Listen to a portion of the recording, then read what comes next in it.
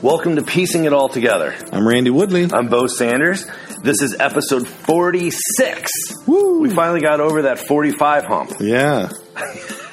Let's keep moving. You didn't want to get stuck on 45 too long. I didn't want to get stuck on 45. I didn't like that number very well. So in episode 45, we were talking about some of your travels, and we want to hear a little bit about the work at Peace House, and then I want to tell you about what I've been up to traveling and an observation that I want to run past you. So, yeah, it might get a little political, just so everyone knows. Oh, okay. This is the political one. Maybe. Okay, great. So I had a wonderful time. We have a place in Portland called the Peace House. And it's made up of folks old and new. Some have been at the place for at least 35 years. It was started as a sort of anti-war movement and pro-peace movement.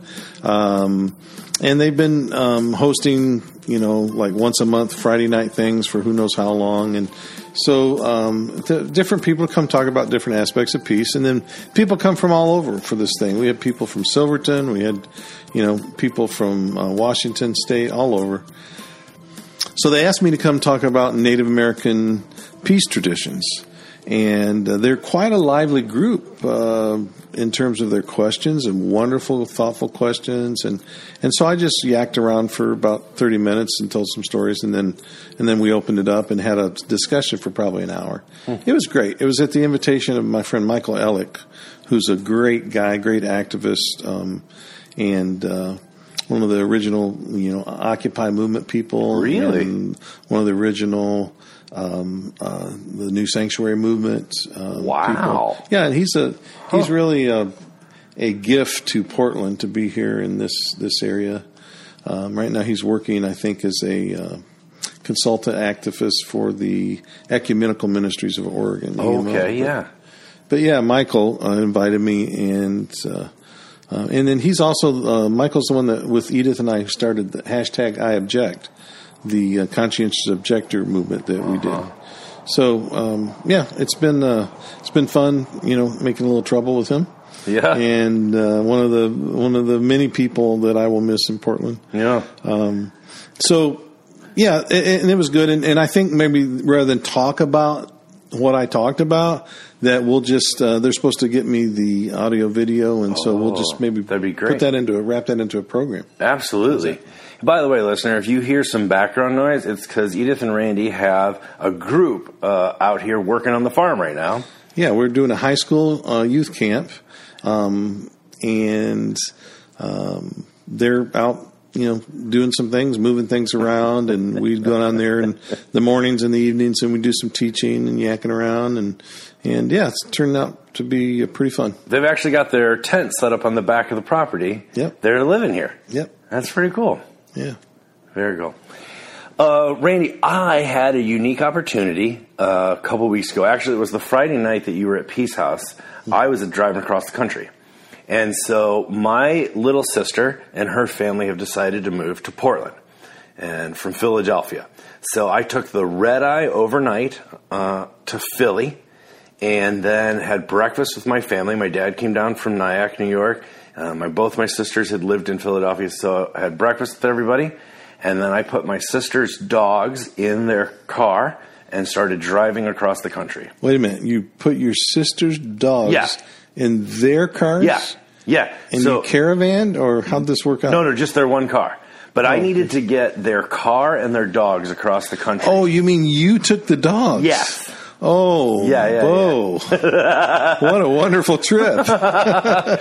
Now, there were two other interesting things. So my sister has twins, 20-month-old twins. Right. So they were going to fly with the twins, her and her husband, back to Portland and stay with my wife until I got there with their dogs, and then they'd move into their new place. Right. So it's a pretty elaborate plan. Uh-huh. Well, I talked to my brother-in-law, who's a pastor in Montana, into coming with me. So he grew up in Philadelphia. So he flew in early, and he hung out with his parents, and then he got in the car with me. So it's my brother-in-law, myself, and the two black labs, and then we drove 12 states, 5 days. It was amazing. All right, so wait a minute. Let me get some of the logistics straight here. So you and your brother-in-law and two black labs. Yes. Okay. So your brother-in-law pastors in Montana. Yeah. But he's from Philly. Yeah. He grew up in Philadelphia. He has a fascinating story. What part of Philadelphia? Northeast. I don't know Northeast very well. Does he talk like a Philadelphian? Not anymore. He's lost that in Montana. Yeah. Okay. It's a little. Yeah, more. I went to I did my master's work in Philadelphia. Oh, that's right. Yeah. Yeah, I loved it. But I mean, I don't really like big cities, but as much as I could love it, I loved it. You know. Well, my middle sister went to Eastern with Tony Campolo. Yeah. And St. David's. Yeah. And I think that's that nicer area out there a little bit. Yeah, that's a very wealthy area. Now she lives in West Philadelphia and on the Green Line. Okay. And then the sister that moved had bought a house in South Philly on Broad Street, just off Broad Street. So I don't know Philly very well, except for the neighborhoods my sisters lived in. Yeah, and of course, I have some friends out there. Shane Claiborne's out there. Yeah. Joshua Grace, good friend.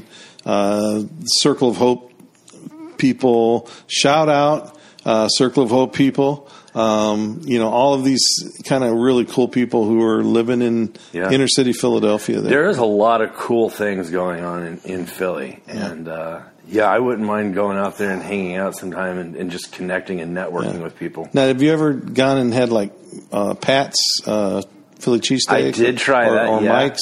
Yeah. Huh. I like all Philly cheesesteaks. I'm not picky, but I am surprised with how opinionated people are about their cheesesteaks. Well, I have an opinion about it too. Okay, but I think the secret is the bread. I really do. And the cheese seems to make a big difference. Cheese makes a difference. I mean, some people use Cheese Whiz and some people use cheese, but to me, it's the bread. The most people that try to imitate a Philly cheesesteak use the wrong kind of bread. So last episode we talked about avocado toast, and now we're talking. You know what I'm figuring out is it's lunchtime. It's lunchtime, and you and I haven't eaten yet. So that is what is happening. That's it. We're hungry. Well, there's two things I wanted to talk to you about that I haven't seen you since I got back, and I wanted to talk about that I thought you would have something to say about. As I drove across Ohio and that sort of post-industrial. And then you get out into the bread basket of Indiana, Illinois, Iowa. And then you transition to more of the empty quarter in South Dakota, Wyoming, eastern Montana. It's not really empty. No. And then you get into the Rockies, and you pop out in eastern Washington. Still very rural, very agricultural. Yeah. Because I had these dogs with me, I had to make a lot of stops. Yeah, I was imagining that. Yeah, but because but they both go to the bathroom at the same time, right? Yeah. Well, they both. Nice. Yeah, I mean, they were quite cooperative, so I appreciated that. My four-legged friends there. But because I had my brother-in-law, so like when we would stop, he would fill up with gas, I would walk the dogs, right? But I got to meet lots of interesting people. Oh yeah, especially with dogs, people talk. Yeah. And especially if they had dogs and then they're running around, you get talking to people. And so as I came across those 12 states, I sort of realized why Trump won the 2016 election. Yeah, well, you got out of Portland. Yes. Now, this is what I wanted to talk about. So, it's interesting that when you're on the left coast or in the big cities of the East Coast, life does look a certain way. Yep. And then in the middle, it does not look the same way. Nope. The values change. The way that people configure themselves in community changes. Priorities. But agriculture, the way that they interact with land is different. Yeah. And so I just, it was really eye-opening to me because as much as I had even predicted that Trump was going to win. I had blogged about that and said, this is very possible. But as much as I sort of knew that theoretically, as I came across the states, I mean, it really sunk into me that we really have quite a diverse, not just geography, but a human geography that is laid out across this country, and it's not one thing. Yeah, and let me add to your another layer. If you were a very brown or black person, you would even have a very different experience driving through some of those places. Yeah, Yeah.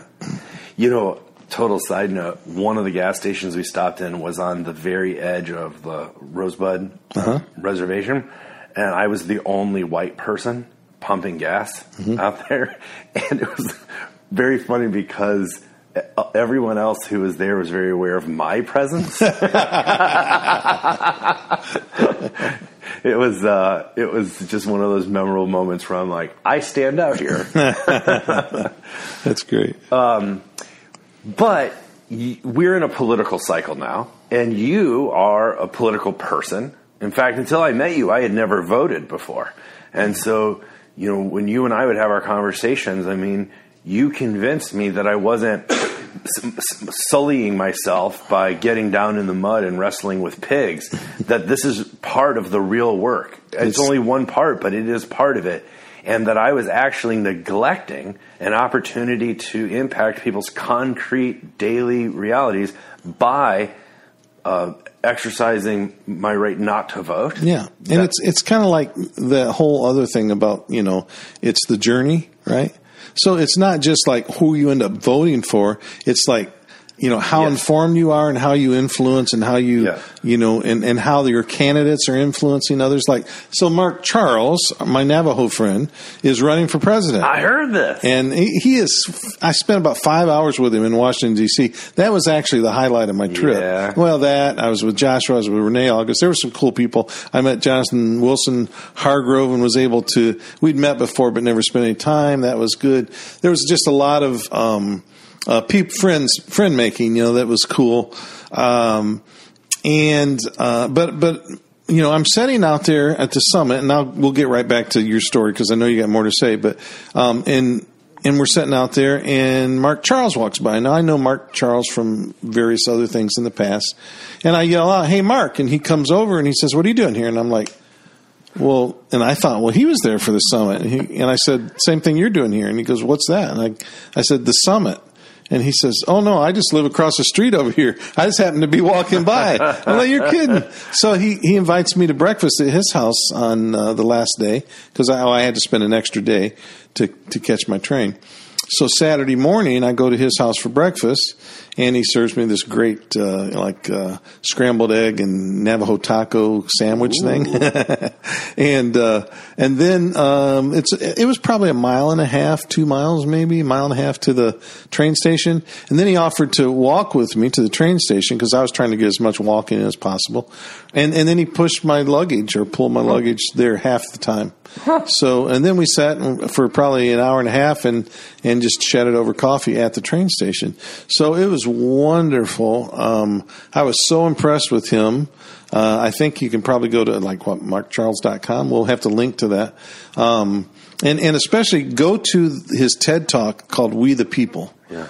And you'll see that, he's running to win. He says he's running as independent. And, reality says that's probably not going to happen. But my greatest hope is that he can change the conversation. Wow. So if you want to hear a wider conversation, if, like he says, for example, if you think Donald Trump is the problem, you don't understand the problem. It's a whole lot deeper and a whole lot broader than that. So anyway, yeah. So I'm active, and I have my candidate who I would like to see. She's been my candidate for 3 years now, ever since I first discovered her. Yeah. And I think she's the most intelligent and has the greatest ability and the clearest mind and the best plans than any other candidate. And she also, I would say, is in our Indian way, chiefs are people who look after the people, who will take care of the people above themselves. I think by the standards that I would judge a candidate, and there's some great candidates. I'm not arguing with anybody now who's the best, but in my opinion, I'm going, if it comes down to it, Elizabeth Warren is the best candidate. Really? She is for the people. She's created things to help the average consumer more than anybody else that I know of. Yeah. She comes from low means, and I've been, I'm it was at least 3 years ago that I posted on Facebook, Elizabeth Warren for president. Yeah. So I've kind of been all over the place, but I'm sort of settling in that right now. But of course, we've got our choices that we have to make, and I'm pretty sure that most everybody who's not voting for Trump will vote for whoever the Democratic person is. But I think what Mark has to say is extremely important to understand this process and what's going on. Interesting. Funny side note about Elizabeth Warren.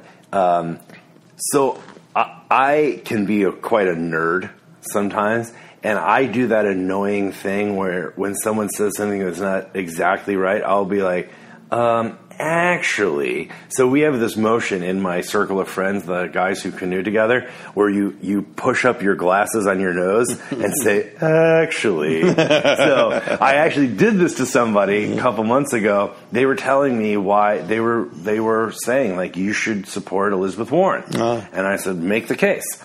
And this person was laying out, how she has plans and she's right, and they're all the same things you just said. But this person's in real estate, and they said, and she's a capitalist.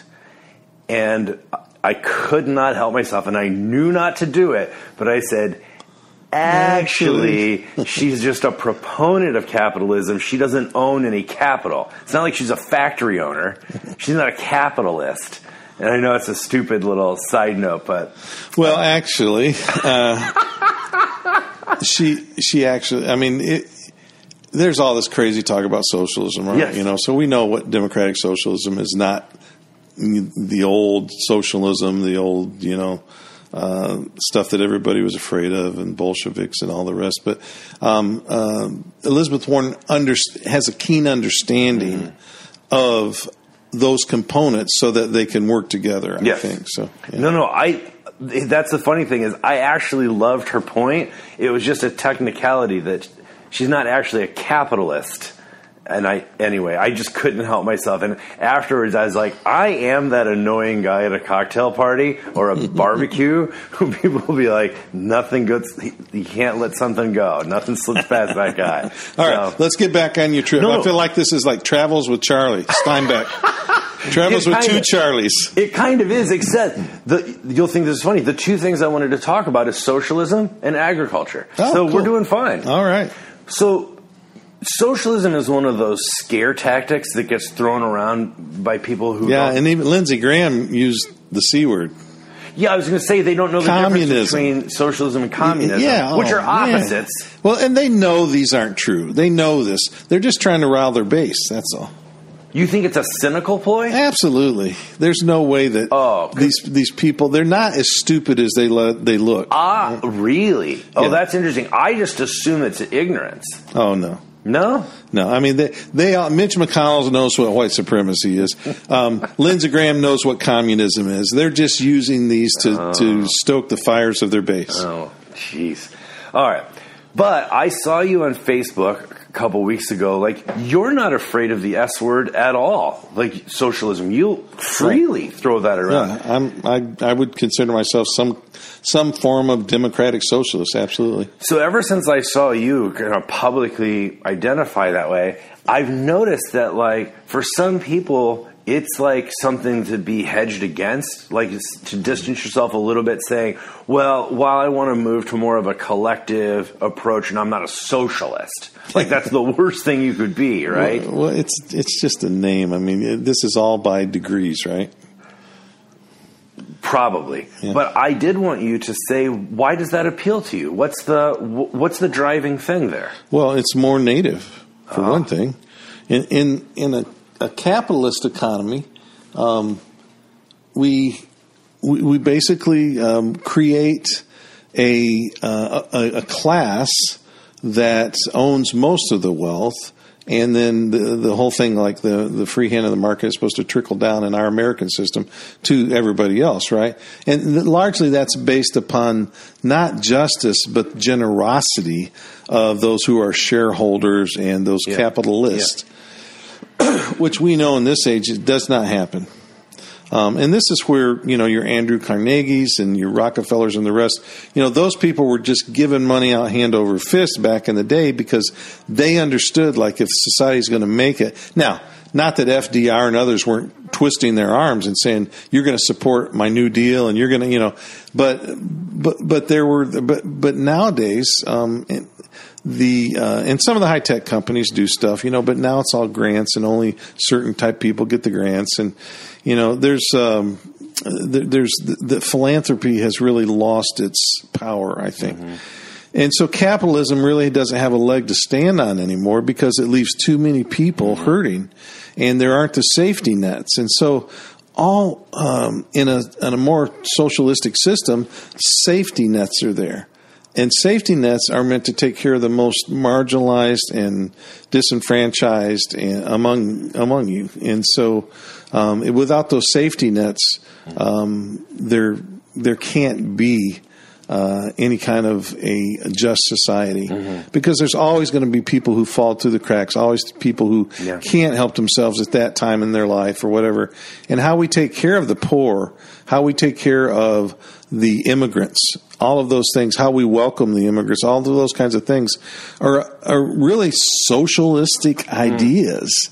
And so, I'm not afraid of that. I mean, if you want to get technical, you can't put a new system on an ancient system. But if you look at the things that Jesus taught, he taught a much more socialistic gospel than a capitalistic gospel. So, wow, you and I so often, one of the reasons I think we have a very fertile friendship and conversation is that we often arrive at the same place, but by totally different means. Mm-hmm. So I arrive much of the place that you do, but I come through a Western mind, radical democracy. Mm-hmm. So I have a heart for actual representation. So it's why I'm suspicious of things like, the Electoral College, or even the representative nature of Senate versus, congressional seats. Mm-hmm. I'm suspicious of all of that. I wish factories were owned by their workers. Mm-hmm. And it's okay if there's a CEO, but the CEO's salary is not determined by the shareholders, but by a vote of the workers. Mm. Because they would probably say, hey, that lady has a lot of responsibility, right, to give us leadership here. And so she should make maybe 5 times more than us, 3 to 5 times more than us, maybe 10 times more than us. But not how it is now, with 300 times more than the lowest paid worker, right? That's just not right. Yeah. And especially for communities that are disadvantaged or marginalized, right? That there has to be some, not just equality in the system, but equity. Yes. In the system, so that everybody must buy-in. have equity. Yeah, so that everybody has buy-in. Everybody doesn't have to have equality. No. That's what people generally think of when they think of socialism. Yes. Because that's the negative rap that was for so long hounded by capitalists, those who are making all the money, and giving that negative press towards that. But it's that everybody has equity. Everybody has the ability. Yes. So I thought it was ironic that and there's case after case after case where this happened, but where they took native land and they made us. We had common ownership, and then they made like the Dawes Act, and they split it up, and everybody had to be an individual owner. And then we found out that was so that other white people could come in and steal that land from individuals, and they couldn't steal it from a tribe. And but that selfishness wasn't in our nature enough, and so they had to create a sort of a system that will allow us to be selfish. And so they came in, they took all of our land, they took everything that we had, and then they said, "Now we want you to be good capitalists." Mm-hmm. So in other words, we're going to take all your capital for ourselves, and so that we can be capitalists, and we want you to be like us, but you don't have any capital to begin with. We did the same thing in Africa. All the European countries did the same thing. They took all their capital, and they say, now resources. They took all their ivory, their gold, their diamonds, and then they said, now be good capitalists. In fact, we're going to make you be good capitalists through the International Monetary Fund and the World Bank, most of which America runs, by the way. And so it's just a really unjust world, and so we have to come back to some form of a more either what you call radical democracy or some sort of democratic socialism. Now, the interesting wrinkle for me is that I get to radical democracy because of my view of the church, my ecclesiology. Right. And so because of how I view the church, that the story of Pentecost isn't about speaking in tongues. It's about God's Spirit coming to all people. And that your sons and your daughters will prophesy, old and young, that the high will be lowered, that the low will be raised up, valleys make a straight way for the Lord. Because of my view of the church being a decentered and democratized space, that's the appeal for me, because the church has migrated away from that through Christendom and the Constantinian Compromise. The church has migrated towards that heavy-handed, hierarchical, top-down, right, institution. But the dream of the radical democratic participation is alive still. It's just that it's migrated out of the church and unfortunately is housed in democracy. Yeah. So in our Indian way, to be greedy is like the worst thing you can ever be. Because if you are a group whose survival depends on cooperation, you can't have some people saying, "Oh, I want all of this," and you can't have any. It doesn't work that way. And so to be greedy is not to live in reality. It's to say, I'm going to take resources that should belong to everybody. And so you have things that happen, like, for example, one time I visited Cahokia, which was one of the great civilizations. There were hundreds and maybe thousands of Cahokias, but the myth is that there's just one. And it's located outside St. Louis. Where the famous hills are. Yeah, it's the big mounds and everything. And the city, they think Cahokia could have had as much as 40,000 people at one point. It was the largest city in America before Philadelphia. Wow.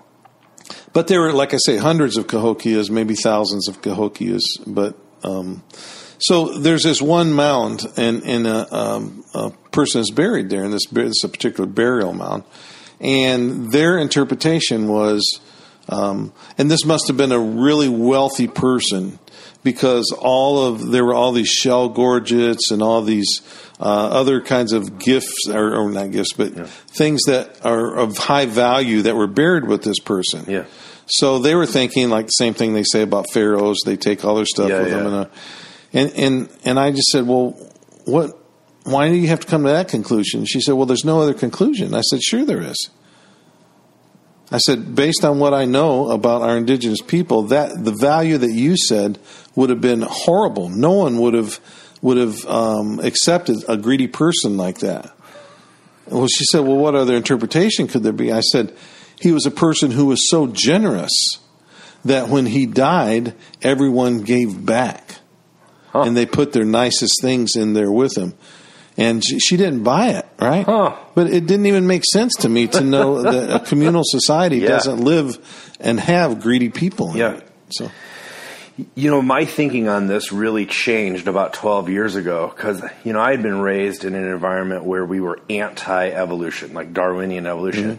And I was actually taught a misunderstanding of the idea of the survival of the fittest. And I thought it was like the most mean-spirited, dog-eat-dog, right, environment. And then I read this book, I think it was called The 10,000-Year Leap. But anyway, it talked about how mutuality and cooperation is the only way that civilizations could have moved from the hunter-gatherer societies that we know up into the larger organized way. And that once I realized that mutuality and cooperation are how we as humans survive, it's how we exist in the world. We need each other. It really resonated with me, not just spiritually, but politically. And so that, for me, is the appeal. Now, the downside is I'm not sure that this established government that we have is the best for to trust with running the social structures, So I know that there are some built-in problems and that we'd have to make some adjustments as we go. Yeah, not that there's any built-in problems now.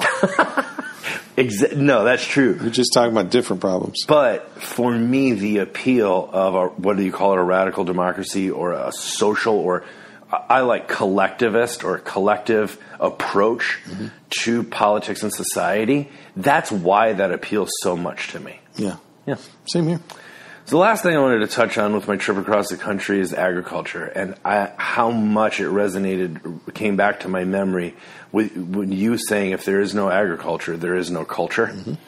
I cannot believe how much of this country is crops. Yeah, absolutely. It is wild when you spend day after day driving through field after field, farm after farm, seeing livestock and crops of various types and different approaches to farming depending on the terrain. Yeah, and realizing too that, a lot of those crops aren't really for food. I know. Yeah, and some of them are for cattle, which translates to food.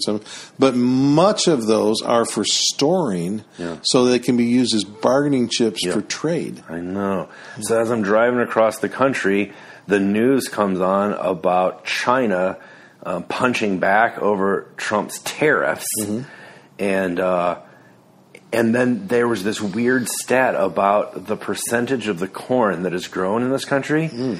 Either the large majority, I think it's like 80% of it, either becomes feed for cattle or gets shipped to foreign countries. Yeah, and you just think, and farmers get paid for not shipping their corn too. And wheat and soybeans and et cetera, depending on what the United States is trying to do with trade with these other countries. Right. And I listen to the Canadian news every morning. And so this couple mornings later, there was a thing about how Alberta had called both Saskatchewan and Manitoba for the wheat farmers because Trump's tariffs on China are now impacting Canada's shipping. It somehow had a domino effect, and they're they may not even bring the crop in this fall because financially it's going to cost more to harvest it than they're going to be able to get back from it. Wow. It was some concern like that, and I just thought, we live in this globally interconnected world. I mean, I don't really believe in the butterfly effect, like that one thing and that causes a hurricane on the other side of the world, except when it comes to global trade. Yeah. It seems to me that our interconnection at this point, we truly have set up a system where the cards are leaning in on each other, and we don't stand on our own independently as a mighty nation. We are leaning on so many other countries, and they on us. There's a mutuality and a reciprocity that we need to take into account when we're making our political decisions this season. Yeah. So, folks, we haven't really talked about anything controversial in these last few minutes. So, but if you come up with a question or an opinion about something, please let us know. This is a safe space to do that. We call this a journeying space. That's right. And we are on a journey together. So we would love your feedback. If you have comments or questions or concerns, pushback, if you have good resources to send our way for further conversation. We also want 11th at 3 p.m. This is Sunday afternoon at 3 p.m. We're going to have a Zoom live podcast recording. We would love to hear your voice. Come to the table. Bring your unique perspective or insight and be a part of the conversation. We're really looking forward to that. And we want to thank our Patreon supporters for making that possible. Yeah.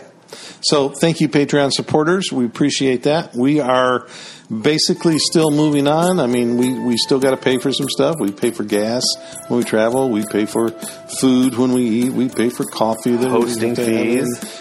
So hosting fees, etc. All of our stuff that we have to do online. So, it's not like we don't need your support. So just know that we do. Yeah. Well, thank you. This has been episode 46, and we will look forward to seeing you in episode 47. Peace out.